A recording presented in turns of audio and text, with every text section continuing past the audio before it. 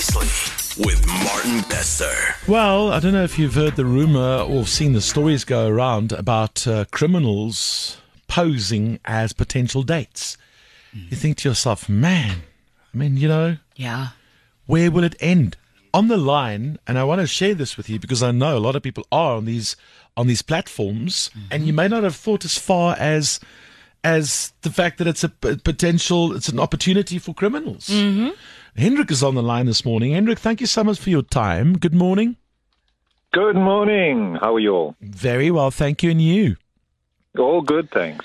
So, just saying now, a lot of people are on these dating apps these days, all over the place. And you think to yourself, what are the dangers?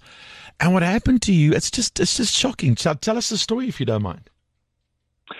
So I'm a proudly out and proud gay man, and I use a specific dating app to meet other guys and make some friends and have some fun along the way. And about 2 weeks ago on a Friday morning, I was feeling particularly frisky, and I thought, let me go onto this app and see if I can, make some friends with somebody. Found a nice guy not too far away from me. It all went rather quickly, and before I knew it, I was on WhatsApp with this person and invited me over to a house not far from where I stay. And I thought, well, I'm going to the shop, so let me go past there. Arrived there to find not one but two people, two guys welcoming me, and I'm going like, well, this is a little bit strange, but okay, let's chat. And then the next minute there were two more guys, so there were four guys that overpowered me in the strange house, stripped me naked, tied me up, and then proceeded to rob me blind. Really, that's not the first time we've heard a story like this. It's just shocking because I mean at which point did you? I mean, you must have become a little bit suspicious when there was like two guys, and then obviously when there were four guys. Did you know? Did you suspect something then? Like this is not right. I must be honest and say there was this little voice in me as I was driving there, going like, what if this is not completely kosher? Because there's something that doesn't quite add up. Okay. But sometimes you override that and you go like, oh, well, I laugh about it later if it actually happens. And then when it does happen, you don't really laugh later. You go like, why didn't I see this happening? What did they steal? What did they rob you of? So what they did, now this is quite an infamous little gang. I think there's more than one. This one seems to be very well rehearsed. They obviously have a lot of experience. They've been doing this for a while. In fact, a friend of mine went through their hands last year sometime, and they took about 50,000 Rand from him. So what they do is they tie you up and then immediately take your phone. Now, all our lives are on our phone these days, and it's so easy to open it. All you need is a fingerprint, né? Yeah. So they just take the phone, bring it to your finger. You can't do anything. They open your phone, they open your banking app, they go through all your messages and everything, and then they use e-wallet to transfer money out of your account. Yeah. And then if you don't have enough money, you have to ask friends and family to transfer money to you so that they can take that again. So they took about 13,000 Rand from me, including my phone as well. And they weren't quite satisfied. Now, I'm not a well-off person. I don't have lots of money. So my account was empty very quickly. And then it was like, no, we're not letting you go until you phone somebody and get some more for us. So this is a very little profitable little scam that they're running here. And I think if I listen to the way they've been talking on the app to other people while I was being tied up there for 4 hours, and the telephonic conversations they had with people, they've got a lot of people sort of on the line and trying to find their best candidates to do exactly the same to other people. This is a well-oiled machine. It was like a syndicate. People operating, gangs operating like this. Yeah.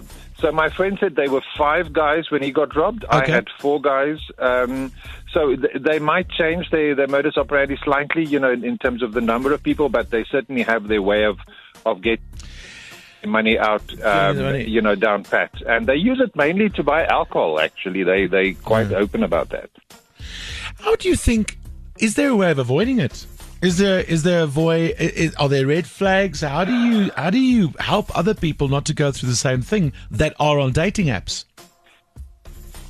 I have been thinking about this for the past 2 weeks and going like, why didn't I see this?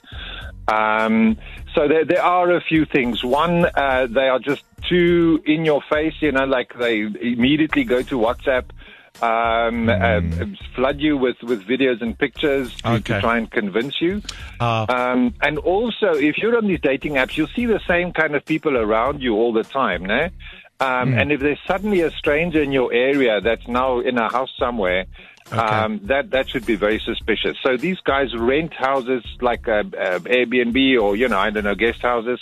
And they go throughout the city. They go from one location to the next and just continue their scam every day. I see what you're saying. So all of a sudden someone pops up, just seems too good to be true. They're over-eager. Maybe. So people on dating apps should really be aware of it and possibly slightly more critical, I guess. Yeah, so I think so, and yeah.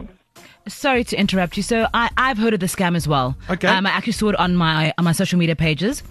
And one of my friends' ideas, which is amazing, was a great way to verify who this person is that they say they are, is ask them to send a picture holding up a specific finger or making a specific gesture. So it's not just a bank of photos that they're bombarding you with. They're actually taking a photo of themselves.